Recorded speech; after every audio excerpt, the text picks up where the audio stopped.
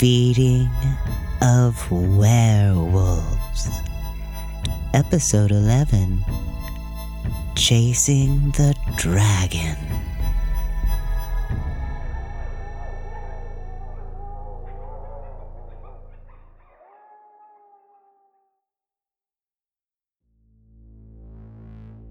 Hello, and welcome to Care and Feeding of Werewolves, a podcast addressing issues and current events in the paranormal community.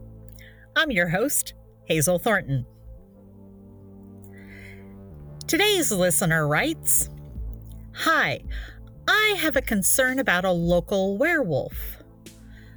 I have recently discovered that my new neighbor is a werewolf, and despite the obvious issues, as far as I am personally concerned, I do not find this very troubling.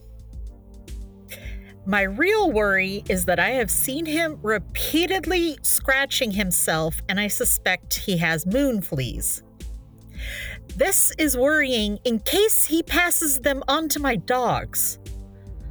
I know that moon fleas are not normally a worry for natural canines, but my dogs are a pair of Irish wolfhounds.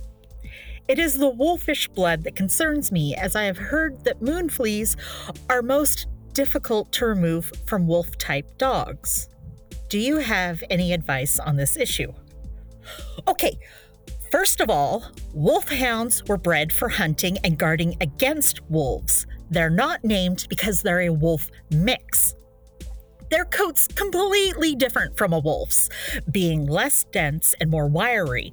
So if anything, moon fleas would be easier to get rid of. More importantly, you have some serious prejudices against werewolves. Just because you see your neighbor engaging in perfectly normal grooming behavior doesn't mean that they have fleas. And most know to shift away from any place they don't want the beasties showing up, so they don't bring them back home. The assumption that your werewolf neighbor's infested with fleas is a stereotype you need to think long and hard about. For the rest of you, if you do find yourself dealing with a moon flea infestation, I recommend starting off with an apple cider vinegar rinse. It also helps if they found an interesting smell and decided to have a roll. Cedar in any form deters the little biters. Adding some chips of them along your property boundary might be worth considering. As for people like the listener who wrote in, I recommend a good, sturdy privacy fence to keep people like them at bay.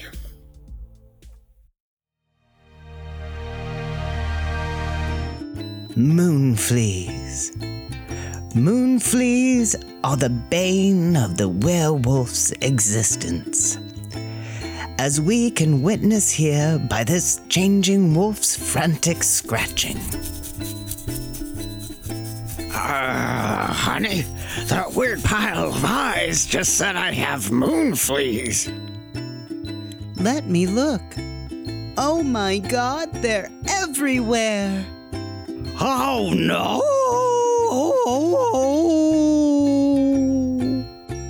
Every full moon, hungry parasitic insects hatch in droves, flinging themselves into a feeding frenzy, feasting on the magic flowing so freely in the veins of werewolves.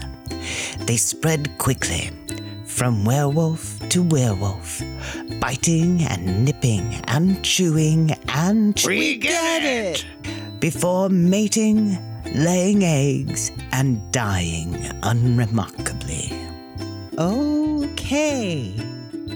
But what do we do?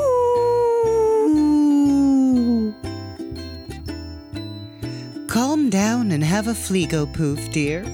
Fleego Poof is a puffed cheese and liver snack given once a month to get rid of moon fleas and keep them gone. One little poof will keep those nasty biters from being able to absorb the magic from your blood, making them die an agonizing death in revenge for having the gall to bite you. And it works in minutes. So down the hatch, dear. That's a good boy. Yes, you are. Yes, moon fleas were the bane of the werewolf's existence. Now, Fleego Poof.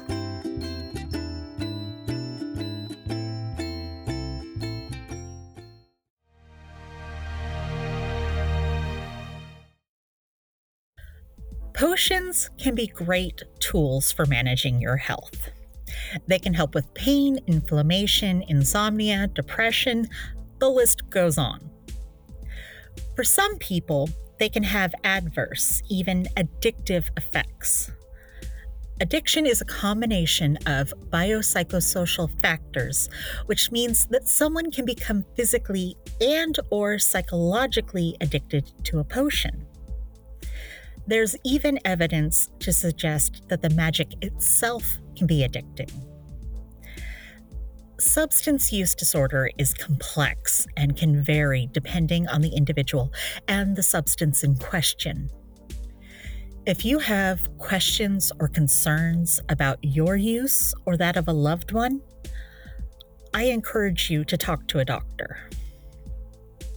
While the spells themselves may be the issue and not the physical potion, since they're basically shelf-stable versions of a spell, I'll be using the terms potion and elixir today because not everyone can stir a spell, but everyone can take a potion provided they have a corporeal body and digestive tract. So if your experience is different, just imagine I'm saying spell instead. Like with mundane drugs, some people can rely on potions to get them through their day and may come to neglect their other needs or the needs of those who may be dependent on them. Some dealers will mix mundane drugs into their less addictive potions to ensure repeat customers. There have even been cases of addictive bodily substances like vampire blood or incubus semen being used to boost sales. That's not to say that potions don't have valid uses, or that anyone who uses them will become addicted. It's harder to overdose on potions, and addiction can be less apparent, but it's still possible, especially with ones that have physical effects like celerity, also known as velocity. Take too much at once, or take it multiple times in a short time period, and your body can't handle the strain of moving at high speed. Conversely, long-time users may have difficulty returning to normal because their bodies adjusted to existing at an accelerated state. For once, I am going to lift my moratorium on discussing love potions and use them as today's example, but only when applying them to yourself. Love potions. That's a pretty weird addiction, right? They're actually commonly used to self-medicate because, let's face it, who doesn't love to be in love or feel like they're in love? Love potions affect the same chemicals in your brain that naturally occurring love does: dopamine, oxytocin, and serotonin. Someone with a biosocial imbalance, whether due to environmental or neurological factors, might rely on love potions to help low hormone production levels, a literal serotonin hit. They could make the object of their affections a literal object, a pet, or even themselves to improve self-esteem rather than fixating on another person. You're probably thinking, why would treating chemical imbalances with love potions be bad if they're not hurting anyone else? Well, magically induced euphoria is a high just like many other drugs and can interfere in one's daily life. For the allo-romantics in the audience, you might remember daydreaming about your first crush in class. Pretty harmless if you're thinking about them instead of quadratic equations, right? Now, what if you were driving or taking care of a child? A distracted state of euphoria that you can't break out of could be catastrophic. Your house can be on fire all around you, but your brain's swimming in the happy chemicals, and you're so fixated on your object that you're unaware of your surroundings. After a while, the brain's doing well with the higher levels of dopamine and serotonin, but the high isn't the same once tolerance is developed. Someone can feel like they're not capable of happiness without that ecstasy and might rely on potions for their sense of well-being, even as it causes more problems, leading to a vicious cycle. While levitation and flight are relatively safe if used wisely, long-term use can have the same effects on the body as zero-gravity environments. Reduced muscle mass, bone density, ability to absorb oxygen, just to name a few. Returning to Earth's gravity can be painful, so someone who uses levitation and flight might continue to use them in order to avoid pain. Strictly speaking, this isn't classified as physical dependence, but it is an adaptation due to chronic use that can be difficult to manage without help. In what should come as a surprise to absolutely no one, rage and strength potions are popular amongst competitive athletes, martial artists, and others who rely heavily on strength and aggression in either their professional or personal lives. These elixirs can have many of the same effects as continued PCP use, like inability to regulate emotions, high blood pressure, paranoia, hallucinations, convulsions, psychosis, and physical withdrawal.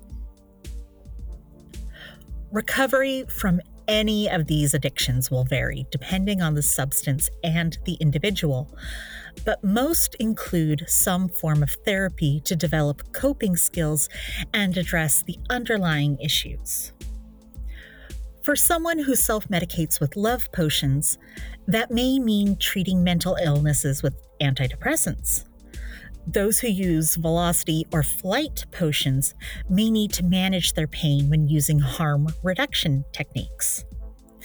People with rage addiction may need to first focus on medical stabilization before they can begin working on treatment for the addiction itself.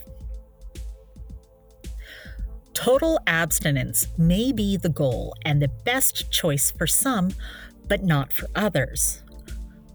For example, someone with a disability might rely on levitation to improve their mobility and quality of life, but will still need to manage the pain of returning to normal gravity.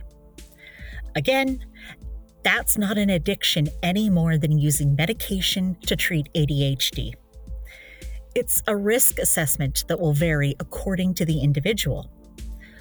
For someone else, they may need to first focus on finding housing before they feel safe enough to address their use of pain potions. If you're concerned about your potion use, do some reflection and assess how it affects your life, both good and bad. Discuss your concerns with someone, be it a loved one or a therapist, who won't judge you for seeking help. If you want to improve your quality of life and well-being by reducing or stopping your use, I recommend working with someone trained in treatment for addictions and harm reduction techniques. Whether that's a practitioner within the community or joining a recovery group depends on you and your situation.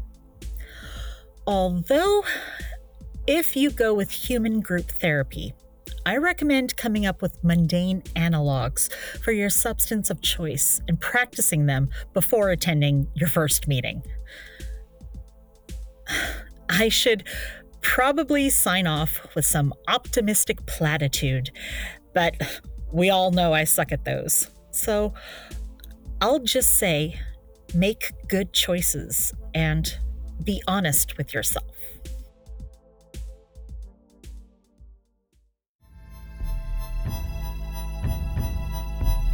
Thank you for listening. Today's episode was written and performed by Brenna Anderson Dowd. Fleego Poofs written and performed by Frederick Elmore. Sound design by Frederick Elmore. Music production by Kevin Elmore. Find us on Facebook or Tumblr at Care and Feeding of Werewolves, tweet us at carewerewolves, or email us at feedingwerewolves@gmail.com. Please rate and review.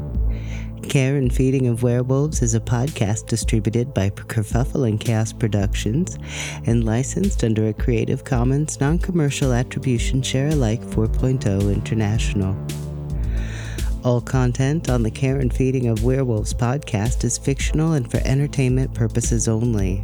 Content is not intended to be a substitute for professional medical advice, diagnosis, or treatment. Always seek the advice of your doctor or other qualified health provider with any questions you may have regarding a medical condition. Never disregard professional medical advice or delay in seeking it because of an episode. Reliance on any information provided by Care and Feeding of Werewolves, Kerfuffle and Chaos Productions, or anyone involved with the production of this podcast is solely at your own risk. If you feel substance use is negatively impacting your life, please seek out community support. This could mean finding safe consumption sites, support groups, social services, or recovery programs, in whichever combination you need most. Recovery is possible.